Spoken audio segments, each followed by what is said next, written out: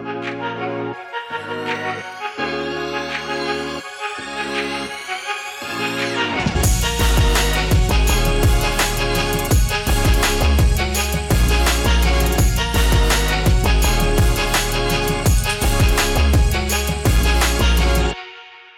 to episode number 3 of the Larry Crawford Leadership Podcast.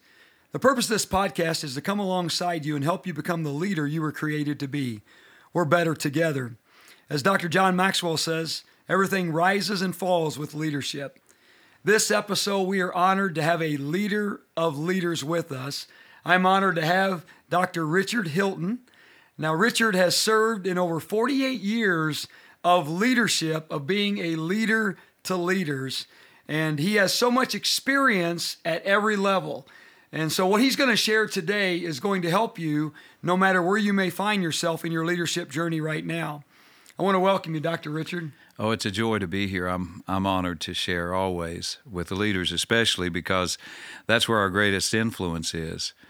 You know, I can speak to a congregation of a couple of thousand in our home local church, but then the greater influence is to speak to 10 leaders because they may represent 30, 40,000. And if you can influence them, you can really make an impact. So it's an honor to speak to leaders today. Thank you. And you know how to speak to leaders. I mean, you are overseeing many churches. You've 27 churches that you directly oversee. 11 of them you planted and 16 others that have asked you, like ourselves, to provide oversight. And then you've got Calvary Alliance of Churches where you're speaking into 72 churches. That's a lot of leaders. Yes, it is, and I'm honored to do it. I'm always humbled by it too. It's amazing how much you learn from leaders when you're teaching leaders. The feedback and the time between sessions, and you find them asking you questions and maybe sharing how they're doing things, and the next thing you know, you're trying to figure out who's really teaching who here. I think I've learned from you. Yeah, you know what we do? We learn from each other, don't we? It is, and that's a great leadership principle. You have to continually be learning, because when you stop learning, then you're really done and you're not making any impact. Yes, sir. And one of the best ways that I've found to learn is ask questions. Ask questions. And so what I've done is I prepared some questions that I'm going to ask you today. And I believe that when we ask these questions, these are questions that probably many of the leaders out there have. And I know the answers will benefit them and help them become the leader they were created to be. And so one of the questions I wanted to ask is, what is the biggest challenge facing leaders today? Well, that's a great question. I think the biggest challenge facing leaders is, if I could rank them, maybe like a top 4, I think the first would be just casting vision. Yes, sir. I think that's the biggest challenge, because communication is supposed to be a leader's strength, and yet at the same time, most leaders fail to communicate well. And so casting vision, communicating the vision, motivation, providing the motivation and inspiration that's necessary to keep people moving forward. Mm-hmm. I think that's the biggest challenge that's facing any leader, because every church or business goes through transition times like we've been through recently, and you find yourself having to re-energize. It's not something you do once, in other words. You don't cast the vision one time as a pastor. You have to continually cast the vision. You have to continually be providing inspiration. If you don't, everything begins to lull. Yes. And once that happens, you lose momentum. And once you lose momentum, then things just start slowing down. So it's really important to motivate people and keep that going through really good communication that keeps everything going. And I think that out of that then, when you're casting vision and you're communicating well, you'll do a better job of developing your team, because to me that's another challenge that leaders face. And when you go from, as we did, we planted our church and pastored it about 30 years. And in planning it, going from a home meeting to a small church, to a medium-sized church, to a large church, to a very large church, your leadership style is changing all along the way. And you're developing the team in a different manner and a measure as a leader because you're growing and changing with it. And that's the privilege I had. I wasn't brought in to pastor a church of a certain size. I got to grow with it and develop the team with me. And so we were constantly changing. The leadership team was having to constantly grow, be rediscipled, relearn, trained again. And out of that it kept a really strong, healthy culture because we were used to change. And unfortunately for them, they had a pastor who was still changing and growing, so we were constantly changing. And it wasn't a bad thing. We didn't look at change or doing it differently, changing up worship, changing up the way we do church, adding services. We welcomed change. And that to me, that's a very healthy culture that you can lead change best through your own personal growth. Yes, sir. And having enough, I guess the other thing would be humility, that you have enough humility to allow change, in others and growth in others. Openness to new ideas, that's a part of humility. Admitting when you've made a mistake. That's a big one. That's a big one. That's a part of humility. Yes, sir, so it is. I think those are the biggest challenges that leaders face today. That's excellent. I love all of that, and I love what you said about recasting the vision. Because so many times leaders will have a vision and they know what it is, and they've said it, but not everybody knows what it is, or they need to hear it again because they forget. And Yes. they're not able to be carriers and run with that vision unless they have clarity in it. And That's true. That casting it again and again gives the clarity. And then the leadership that you have lived is that you've lived it on every level, because you took it from beginning, a very small beginning, and then every level you had to make the changes. And I Yes. love what you said about that, always being willing to change in order to lead at that Right. at that level, that new season. And that's the difficult part, because a lot of leaders resist change because they think that I'm having to admit that we were doing it wrong before. And Yes, sir. they don't want to admit to, they see change as an admission of a mistake. But really, you're developing, you're growing. If it's a business, for instance, and you start in a small storefront, you may be the only employee. Right. So You get to do it all. You're growing it. You're Yeah. doing it all. But there does come a time in which you've got to bring someone else in and maybe relocate, and everything starts changing. Your hours change, and that doesn't mean you made a mistake. It just means you're growing. Yes. So It's a you good have thing. to look at change as progress instead of as some kind of failure. We've got to do it differently to make this happen. No, you're just growing with it, Right. and every change is just growth, becoming a better leader, and becoming a better team member. Becoming a better team builder. Yes. All of that happens because you're growing with it. I didn't know all the details of the vision when we first started. That's another thing that happens is if you're not open to change, you really only see general things. If you're honest with yourself, you have a general idea of what you want to accomplish. But every level of growth becomes, you start seeing more detail.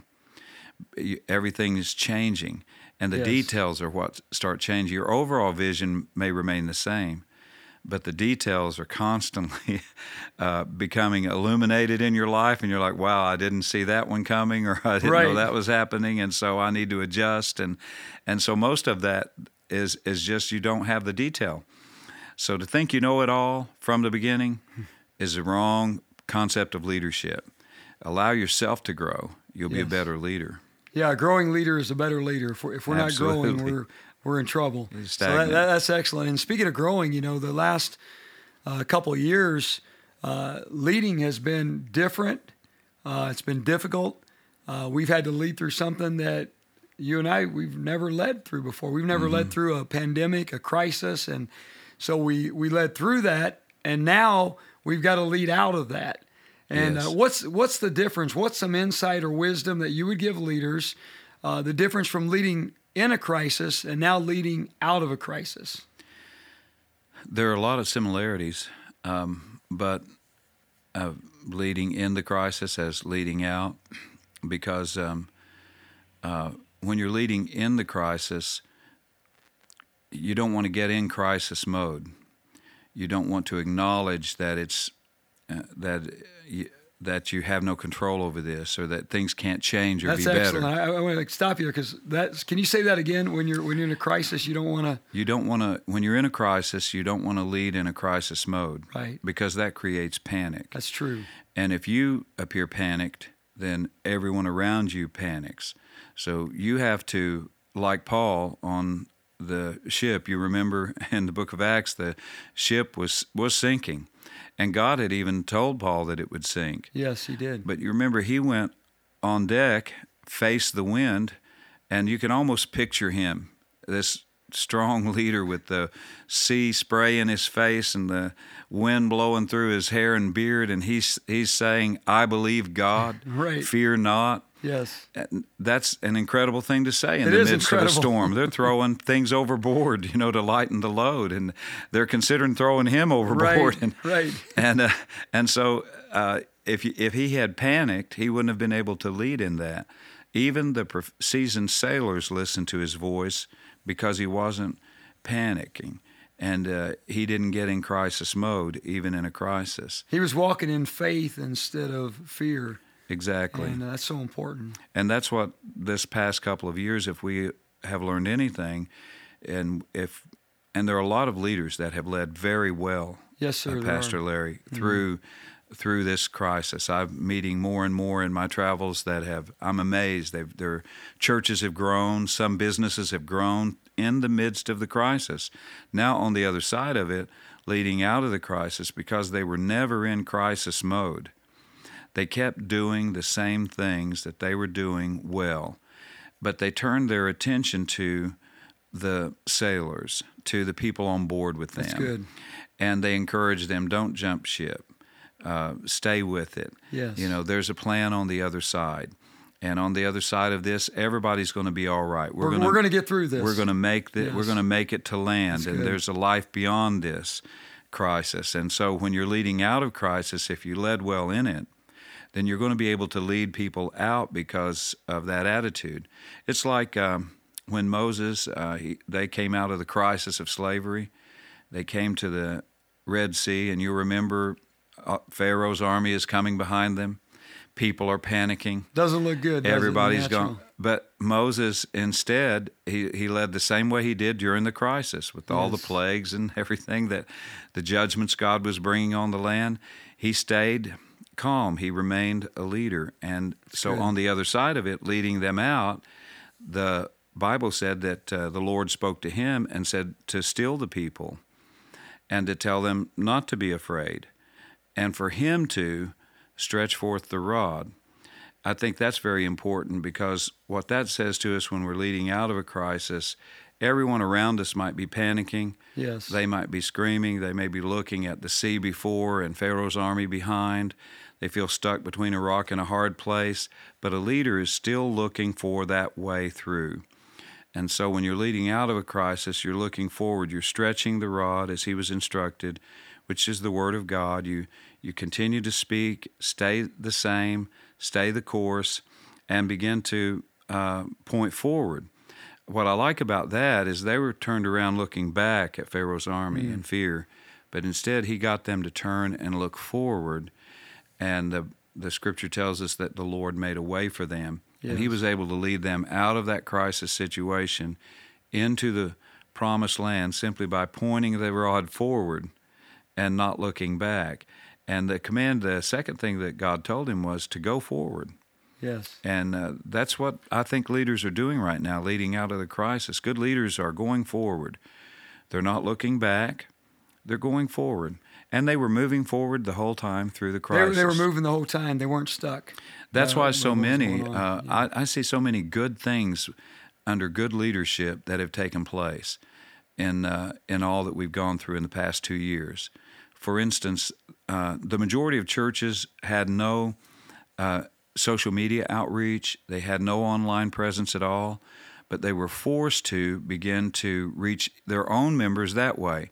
And much to their surprise, they were reaching people who weren't Yes. their members. They started reaching total strangers. So at the end of 2 years, they've invested in more online media equipment. Right. They've advanced in their outreach. They've got an online presence, most of them larger than their church size. And so they've come out of it. Not only have they led through the crisis, now they're on the other side, and they're actually leading more people now, and they're doing more in outreach into the community than ever before, because they began to look for the way out and the way forward in the crisis. So now they're on the other side of it, and they're just moving forward. And so I think go forward, lead by example. Excellent. Take one step at a time. Stop looking back, and don't settle for what's comfortable. Do the uncomfortable thing. Start that new ministry. Reach out. Invest some money in your media equipment. Go ahead and do things that you would have been uncomfortable with before the crisis. Just go ahead now and stretch yourself a little bit, and that's how you do it. Go for it. Absolutely. Go forward. You can see now why I like hanging out with this guy here, because I just like to sit and listen to the wisdom, because what you're sharing with leaders is so important. Thank you, Larry. And so true. And, we can see it happening. And, one of the things I wanted to ask you was there's so many traits or characteristics that, leaders should possess, a good leader. But what's one characteristic that really stands out to you that you believe every leader should possess? The most important quality trait or characteristic is integrity. Integrity, yes. In a word, because without that, it doesn't matter how skilled or gifted you are, what your talent level is. We had Dr. Sam Chandler, who's a very good friend of mine, was in recently, and my wife and I had dinner with him, and he went out took my son, who's the new lead pastor at the church, out, and he met with him and his wife, and they talked about so many things. Sam is a wealth of leadership information. Yes, and he at the end of their conversation, the meal is over, they're walking out of the restaurant, and Sam says, all of that we've talked about, all of that is good, but promise me this.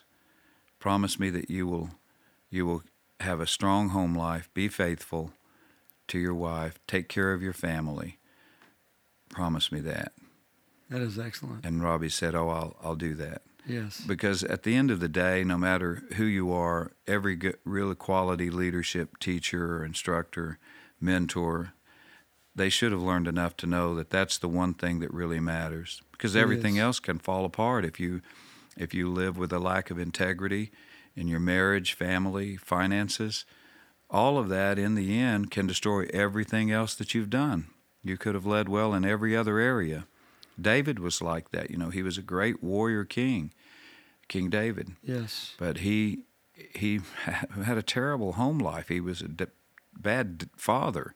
He wasn't a good husband. And at the end of the day, it impacted his children. Even not just Absalom and Adonijah, but also even Solomon. He had a successful 40-year reign, but the sins of his father became a part and a habit in his life. In Solomon's life. And he learned some terrible things. He multiplied wives, and all of those things he slipped into some forms of idolatry because of the wives. And at the end of the day, that's what hurt him. He was so wise, but in the area of personal integrity, he fell short. And I think it's because of the influence of his father negatively in his life. So that is it. I mean, that's the bottom line, integrity. That is, and that brings into another question. How do you balance leading your family and leading everyone else? Because you just talked a little bit about that, and that is so true, because as a leader, whether you're leading a business, whether you're leading a church, or whatever you're leading, you've got all these people you're responsible for, you got all these things you're responsible for, and yet we're called to lead our family, which is most important of all. So you've been doing this for 48 years, and so I know you got this figured out. How do you balance all of that? Well, I think there's another question I'll dovetail that into that I'm often asked is, what kind of leadership advice would I give to someone if I could go back, and Yes. because when you're talking about family, that's where I think, if I'm honest with myself, that's where I feel like the battle for successful leadership in any field really rests upon the success at home. So that private relationship with God, it's not so much your public performance as it is your private purity. Yes. So for me, I think there are some things that I've advised my own son, and I have 2 boys, 2 sons, and a daughter, and I've advised all of them this way. Going back now, looking back on my own past, I think I would put more time and energy into my family. I got drawn aside. I didn't realize how, you mentioned earlier 48 years of ministry and leadership. In the almost 50 years now, I realized, looking back, I missed the time that I should have invested in them without the guilt feelings. That's the key right there, Yes. because you feel like that you need to be doing this or you should be doing that, and that's a real struggle for leaders. It really is. And like Sam Chand advised my son, promise me that you will take care of your family and your finances. Those were just take care of that. So I would put more time and energy into my family without any of the guilt feelings. There's a good scripture that's found in Proverbs 12:7, the latter part of that verse. I like the New Living Translation of that because it reads this way. It says, "The godly leader inspires stability in those he leads." It's good. Including his own family. That's really good. And the children of the godly, it goes on to say, the children of the godly stand firm. And what you really want is that your home to be good and your kids to stand firm. And so evidently the thing to do is inspire stability in them. And you can only do that by putting the time and energy into them. Unfortunately, most of us are like King David, and we spend more time trying to be a successful king or a successful warrior than we do a successful dad and husband. So, and I think another thing I would have done that I would advise is for family is just to rest more. Just, man, I was burning the candle at both ends. I didn't know how to relax. And I got into my 40s and began to have heart issues. And by the time I'm in my 50s, I'm having heart surgery and not realizing the stress and weight that I could have alleviated by just resting more and spending more time with my family. They're actually good leadership traits, and Yes, they benefit you in the long run. And if I had done that, it would mean a couple of things. It would have meant one, that I'm trusting God more, evidently, because I'm not feeling like I have to spend 24/7 leading this thing to make it work. And so I'm trusting God more, and I'm trusting the people around me more. I'm delegating better. It's good. Evidently. Yes, sir. Because I'm now taking some time, spending time with my family, and then you worry less. Because, the more time you dote on it and spend on it, and you find yourself fretting over it, worrying about it. So, in other words, I think another thing that happens is you just give the devil less attention. Right. Because you're giving your family more attention. Yes, sir. You're not thinking so much about how he can come in like a fox and spoil everything. Instead you're thinking about, I'm going to make sure my family's strong, and the rest of this, God, I trust him to take care of and keep it on track. And another thing, if you're in ministry, leadership-wise, I think I would do different. I believe I would have focused on the lost more instead of satisfying the saints. I think if I could give any young pastor, church planner advice, focus on reaching your community more so than getting amens. That's excellent. From the congregation. Focus more on really serving the community and reaching the lost, and it'll fill your messages with more grace.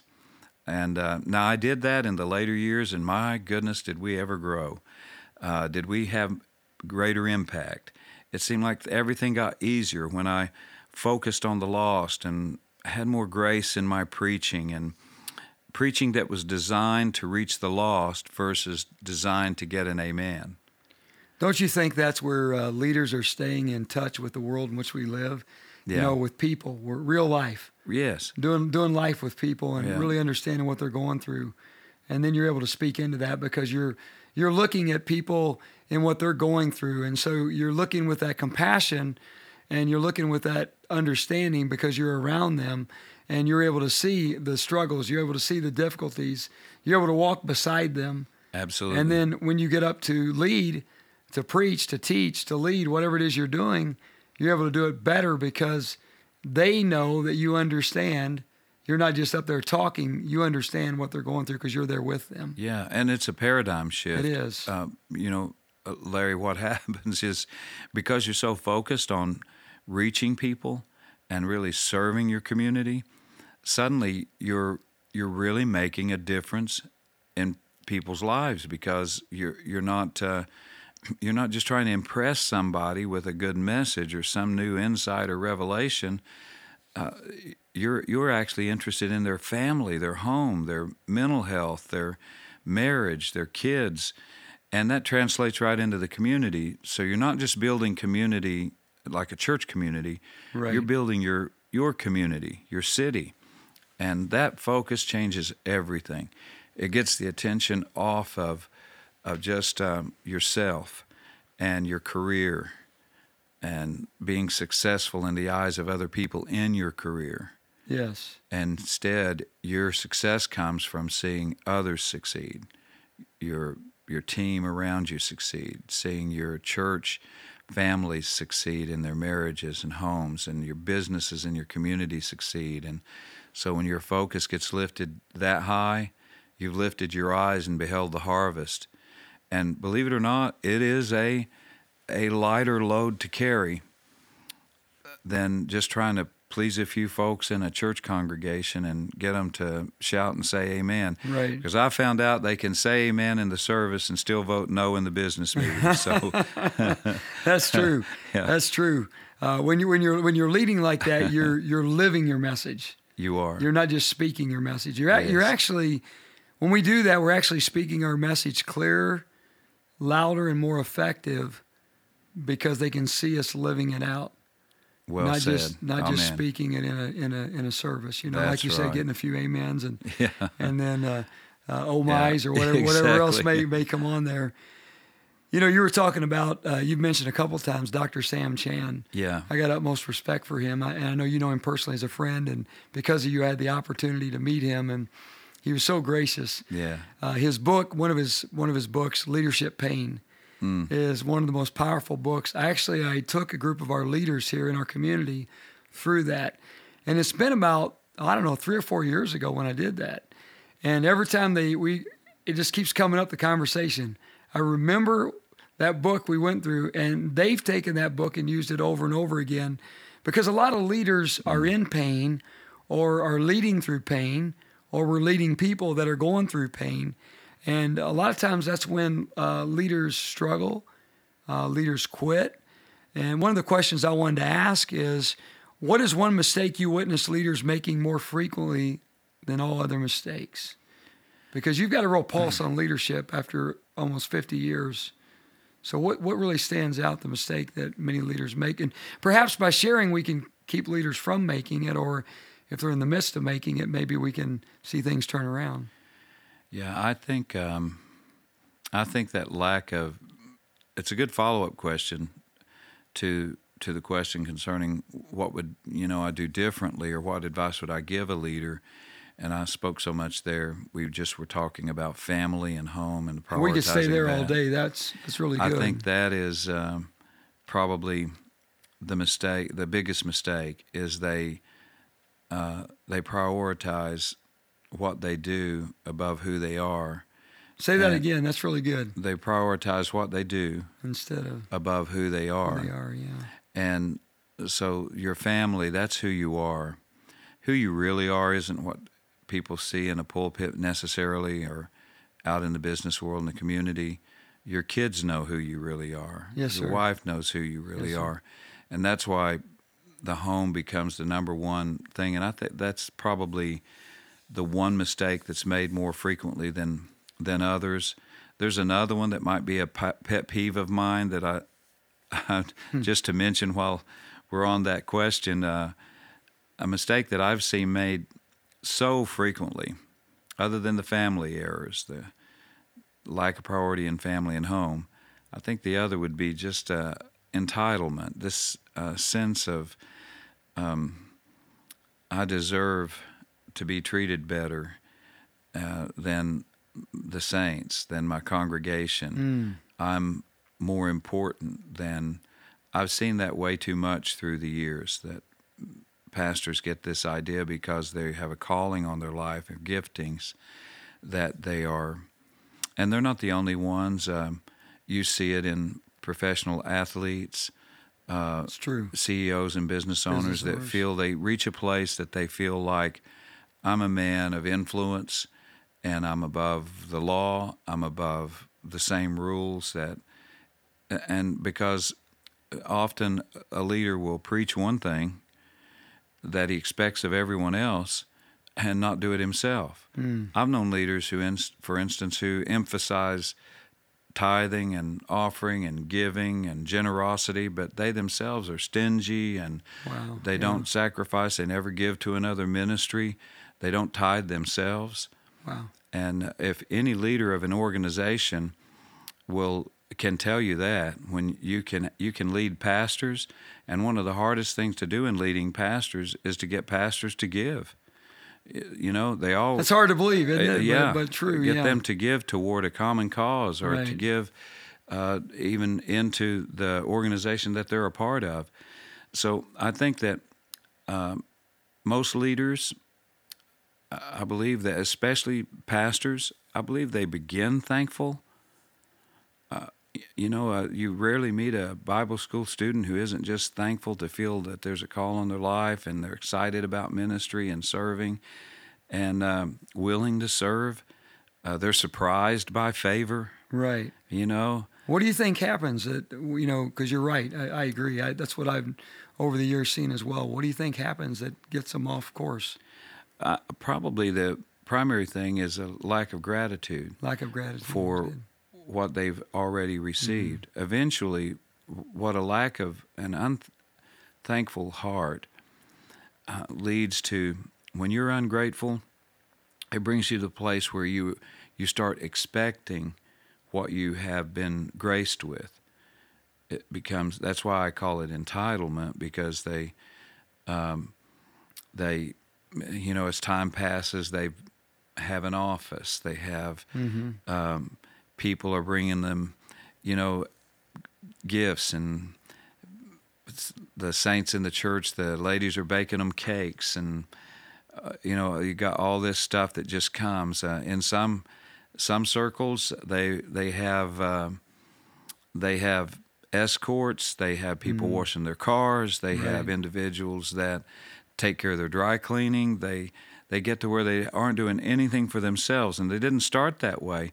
Matter of fact, in the earlier days, they were probably grateful when the first person said, let me take care of that for you. Yes. Or, Pastor, do you mind if I wash your car? Or, and then suddenly, if that doesn't happen, or the church doesn't have a blowout pastor's appreciation banquet dinner filled with all kinds of gifts for them, suddenly they feel unappreciated and they don't value me and they don't... Well, there was a day when you were surprised by that. You saw those as gifts of love and undeserved favor, and then suddenly it's not grace anymore. Yeah, it's something I deserve. Yeah, and I think that's the sad part of it is we lose the concept of grace when we think we deserve it. We lose the whole concept of grace. Grace is unmerited, undeserved favor. And the kindness of God toward us, to me, is a lot like the kindness of the saints toward us, or the employees in a company toward their supervisors and bosses. Whenever that becomes expected, it's an entitlement. And when we feel that, we want to be served, we expect to be honored, something in that part of us, that central part of us that governs our who we are, is turned just a little bit, like a clock that loses time, and we're not who we were. We got to get back to servant leadership. Servant leadership. The greatest leader of all time taught us that. Didn't he? You know, I came to serve, to seek, to save the lost, to help those that needed help. And he gave himself for us. Completely gave himself. Yes, he did. And that's the model we need to follow instead of self-entitlement. Yeah. That's excellent. You know, in order to help leaders, what are a few resources that you would recommend to someone looking to gain insight into becoming a better leader? Because I really feel like there's a lot of leaders out there. They want to become a better leader. Yeah. They want to get better at what they're doing, and they want to be more effective in helping people, but maybe they don't know how. Where would you guide them? Where would you point the direction to say, you know what, if anything could help, maybe these things would be some things I would recommend? Well, usually when I think of resources, I think of books to read, because I love to read. I do too. And so I think along those lines. But there are some good books. There are some that still stood the test of time. I think probably the best book to me ever must have been The 21 Irrefutable Laws of Leadership, John Maxwell's book. Excellent book. Yeah. Now he's, of course, there's an updated version that's available, and I think his subtitle was something like, "You follow these principles, and people will follow you." Right. Follow them, and they will follow you. It's kind of like build it, and they will come. Yes, sir. Follow them, and they will follow you. It was a great book. It impacted me. There's a current one that I like a lot of, still digesting, but it's called Leaders Eat Last, and it deals with the people first leadership. That's good. Servant leadership. Servant leadership, yeah. And it takes military concepts into mind, which is interesting because military leaders, the troops eat first, and that's what it's kind of based on. It's you gain their respect from putting them first, and instead of the other, just treating them like an inferior, you put them first. And that's why some teams work together and other teams just can't work together. And that's a good book, I think. Sam Chand, of course, he's written a host of good leadership books. We mentioned him earlier. I like, one of my favorites is Cracking Your Church's Culture Code. Mm-hmm. And because I think healthy culture is so important. So I would really recommend those as far as resources. But there are other resources available besides reading. That's so private and personal. But I think getting to a good leadership conference or seminars, seeking out that. There are even cruises that you can go on with leaders now, and you can get some time away with your spouse, and at the same time glean from some of the best leaders in the world are doing things like that right now. I think that's a great and healthy, not just escape, but also a way to learn at the same time. Yes, that's excellent. Yeah. You know, another thing, you do this, you model this, you model those, but you also model this, is you have people even come into your home and stay with you, and you speak into them. One of the best ways I've learned as a leader, and I love to read and I love to go to conferences, and I do all those, and those are important, but is spending time with other leaders. Yes. And just letting them pour into you. Yeah. They actually, in Denmark, they actually have where authors come and sit down and you talk to them and they speak. It's almost like a book that's alive, that's speaking into you, the insights and the wisdom.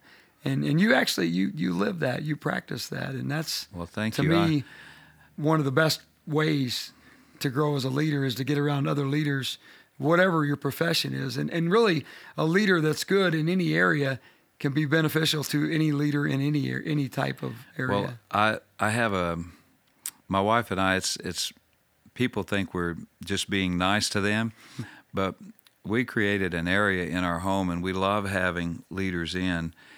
You remember there was the wealthy woman who her husband couldn't have children. He was an older man, but she would invite Elijah, and they built a room on the house for him. Yes. And the man of God, he's called in that scripture, would come by. And I was raised that way. My parents loved to host missionaries and people in the home, and I used to sneak in when I was supposed to be in bed and listen to their conversations and mission stories around the table, and it impacted my heart as a young man. So now I feel one of the best things I can do is what this woman did, is make a place and open my home to leaders. So pastors stay with us a couple, 3 days at a time, and we mean it sincerely when we invite them. But I've given personal invitation to pastors to our home that have taken me up on it, and it came in, and I love those times. I like fixing the room up nice for them. I like serving them and entertaining them, but the whole while I'm learning from them and gleaning from them, and hopefully we're being a blessing to them as well. You are a blessing, because my wife, Wendy, I haven't made it yet. You've invited me, and I'm going to get there. That's why he's looking at me when he's saying that. But Wendy went down there and spent about a week with Teresa, your wife, Yes. and then you were there at the latter part, coming back from a ministry. Yeah. And it was just so encouraging and so refreshing to her. And just to let you know, this guy really practices what he says.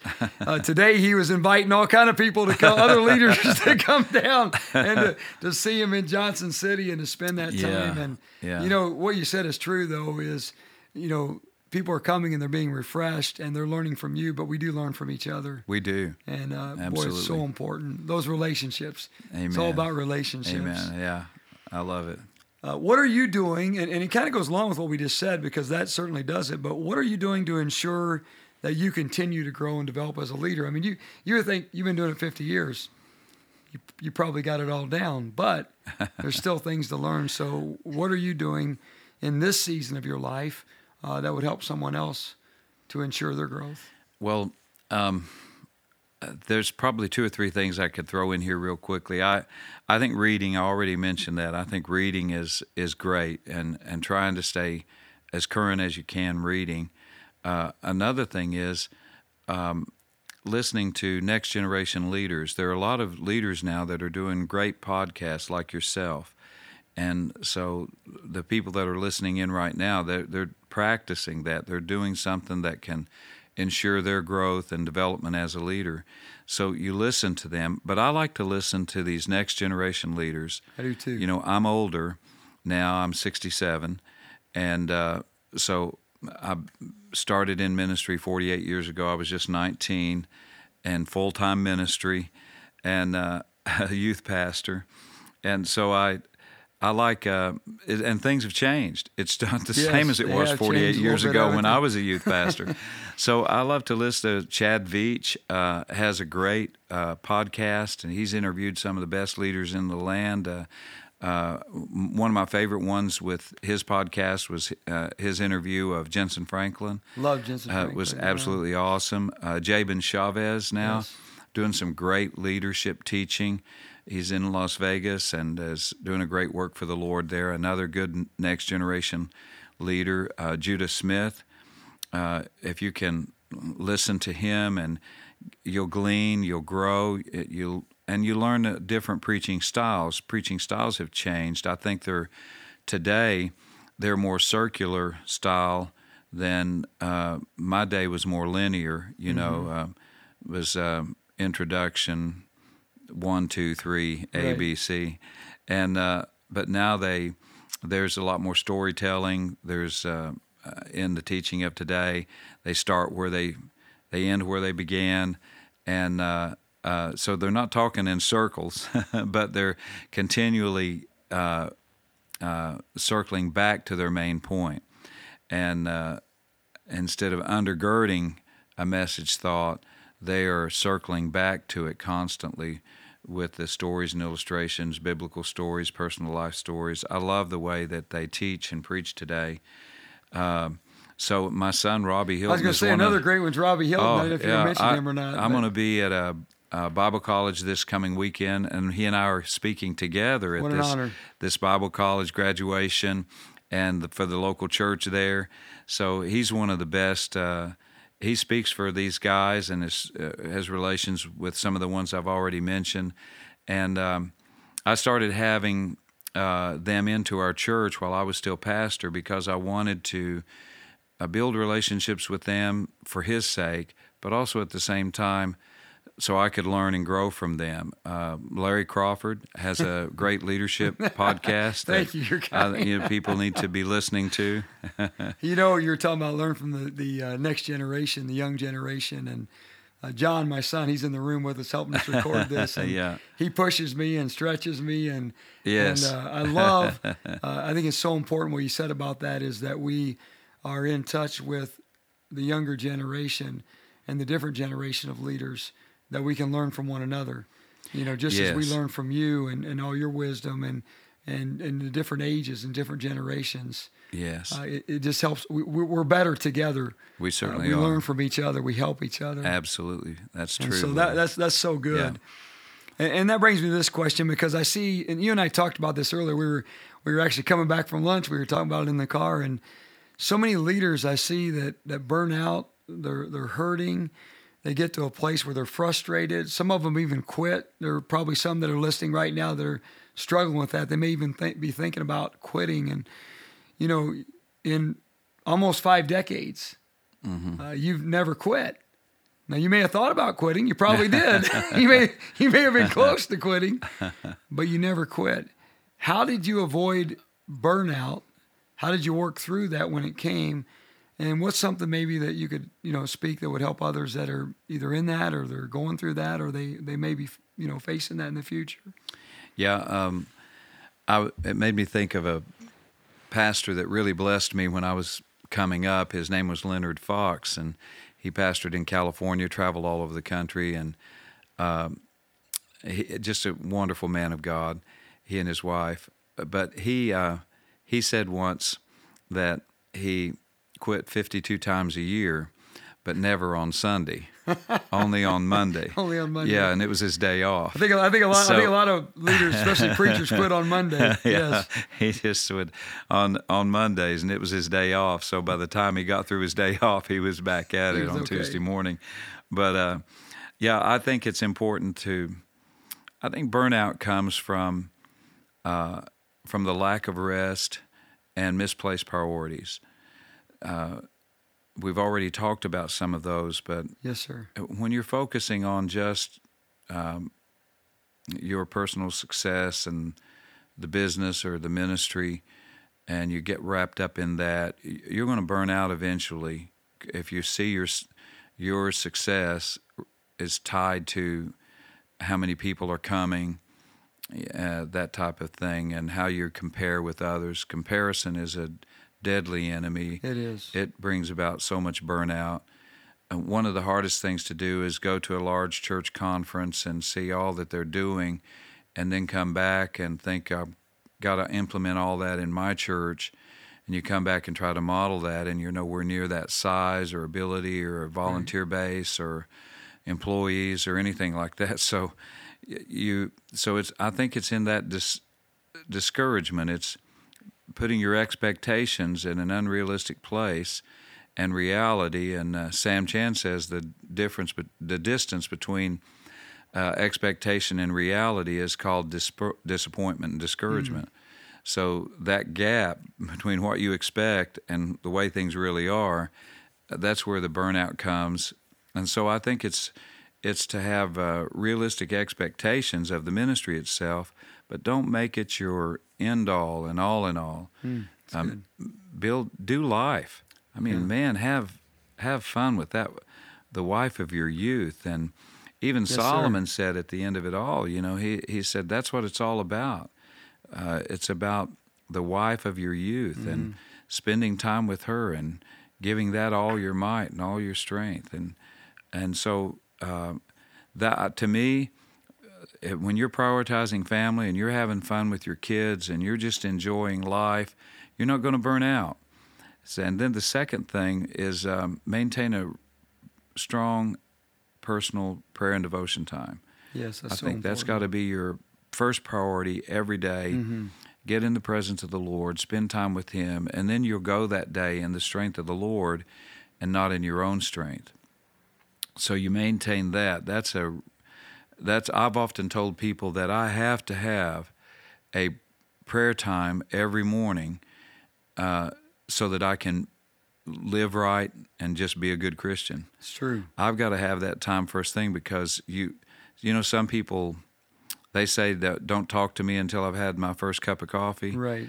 I say don't talk to me until after I've had prayer. And your first cup of coffee. And the first cup of coffee while I'm praying, yeah. Because, you know, I really need that time with the Lord to straighten me out and get my attitude right and have the right attitude toward the day. And once you realize you need grace, those are the people that walk in it and receive it. And so practice contentment and gratitude for where you are now and be grateful for God's blessings in your life. Enjoy your family. Maintain a real strong prayer and devotion. That's good. And you said one other thing earlier, you know, how comparison is a real killer, you know, and we had talked about earlier that, you know, we need to be the leader, the person that God created us to be. Be you. Yes. Because there's no one like you. God Right. created each of us unique. Yes. And we have different personalities and abilities and giftings. And just be the best you that you can be. Absolutely. And lead that way. But I love what you shared about the family, the priorities, the personal time with the Lord. All those are so critical because we can't give what we don't have. And so if we're on empty, we can't give something that's going to help somebody. But if we're full of life and we're full of peace and we're full of joy and we're full of grace, then we're going to be able to give that to others. Absolutely. And as a leader, we need to always be in that position of where we can not burn out because we're spending that time with the Lord, and then out of that overflow, we're able to minister to other people. Yeah, and so you that's know, so good. if you live joyfully with the wife of your youth, as Ecclesiastes 9:9, if you live joyfully with her, that carries over into every aspect of life. It does. But if you neglect her, and you're gonna, you know, your life's not going to be so happy. One of the old sayings my dad used to say was "happy wife, happy life," and I really believe that's true in leadership. If you can make sure that the home life is happy, the dad you ought to be, it just carries over into everything else. It just means that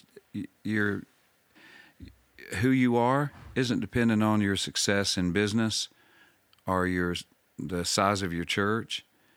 Who you are is your wife and kids and your home and your family and stability there. And if you've got it right in your relationship with God and your relationship with your family, you're a great leader.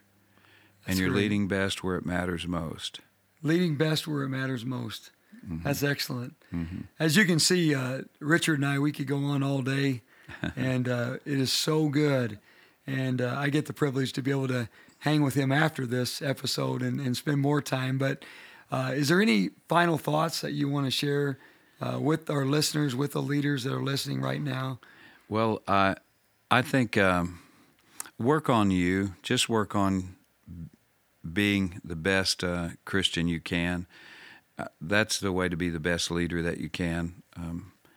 Galatians chapter 5, everybody knows that passage, 22 through 26. It lists the fruit of the Spirit, and it talks about love, joy, peace, long-suffering, gentleness, goodness, faith, self-control. And I see in that some things that just as a closing thought for me that has helped me be a good leader. I took those fruit of the Spirit, and I did the same with the Beatitudes, and I made a leadership list out of those. It's excellent. Do these things, and you'll be a good leader. And in any area of life. Exactly. It is. It's good. And the fruit of the Spirit, starts with love, joy, peace. But as you go through that list, there's some things that just make it so plain. Like, for instance, the first fruit, just love. Love people.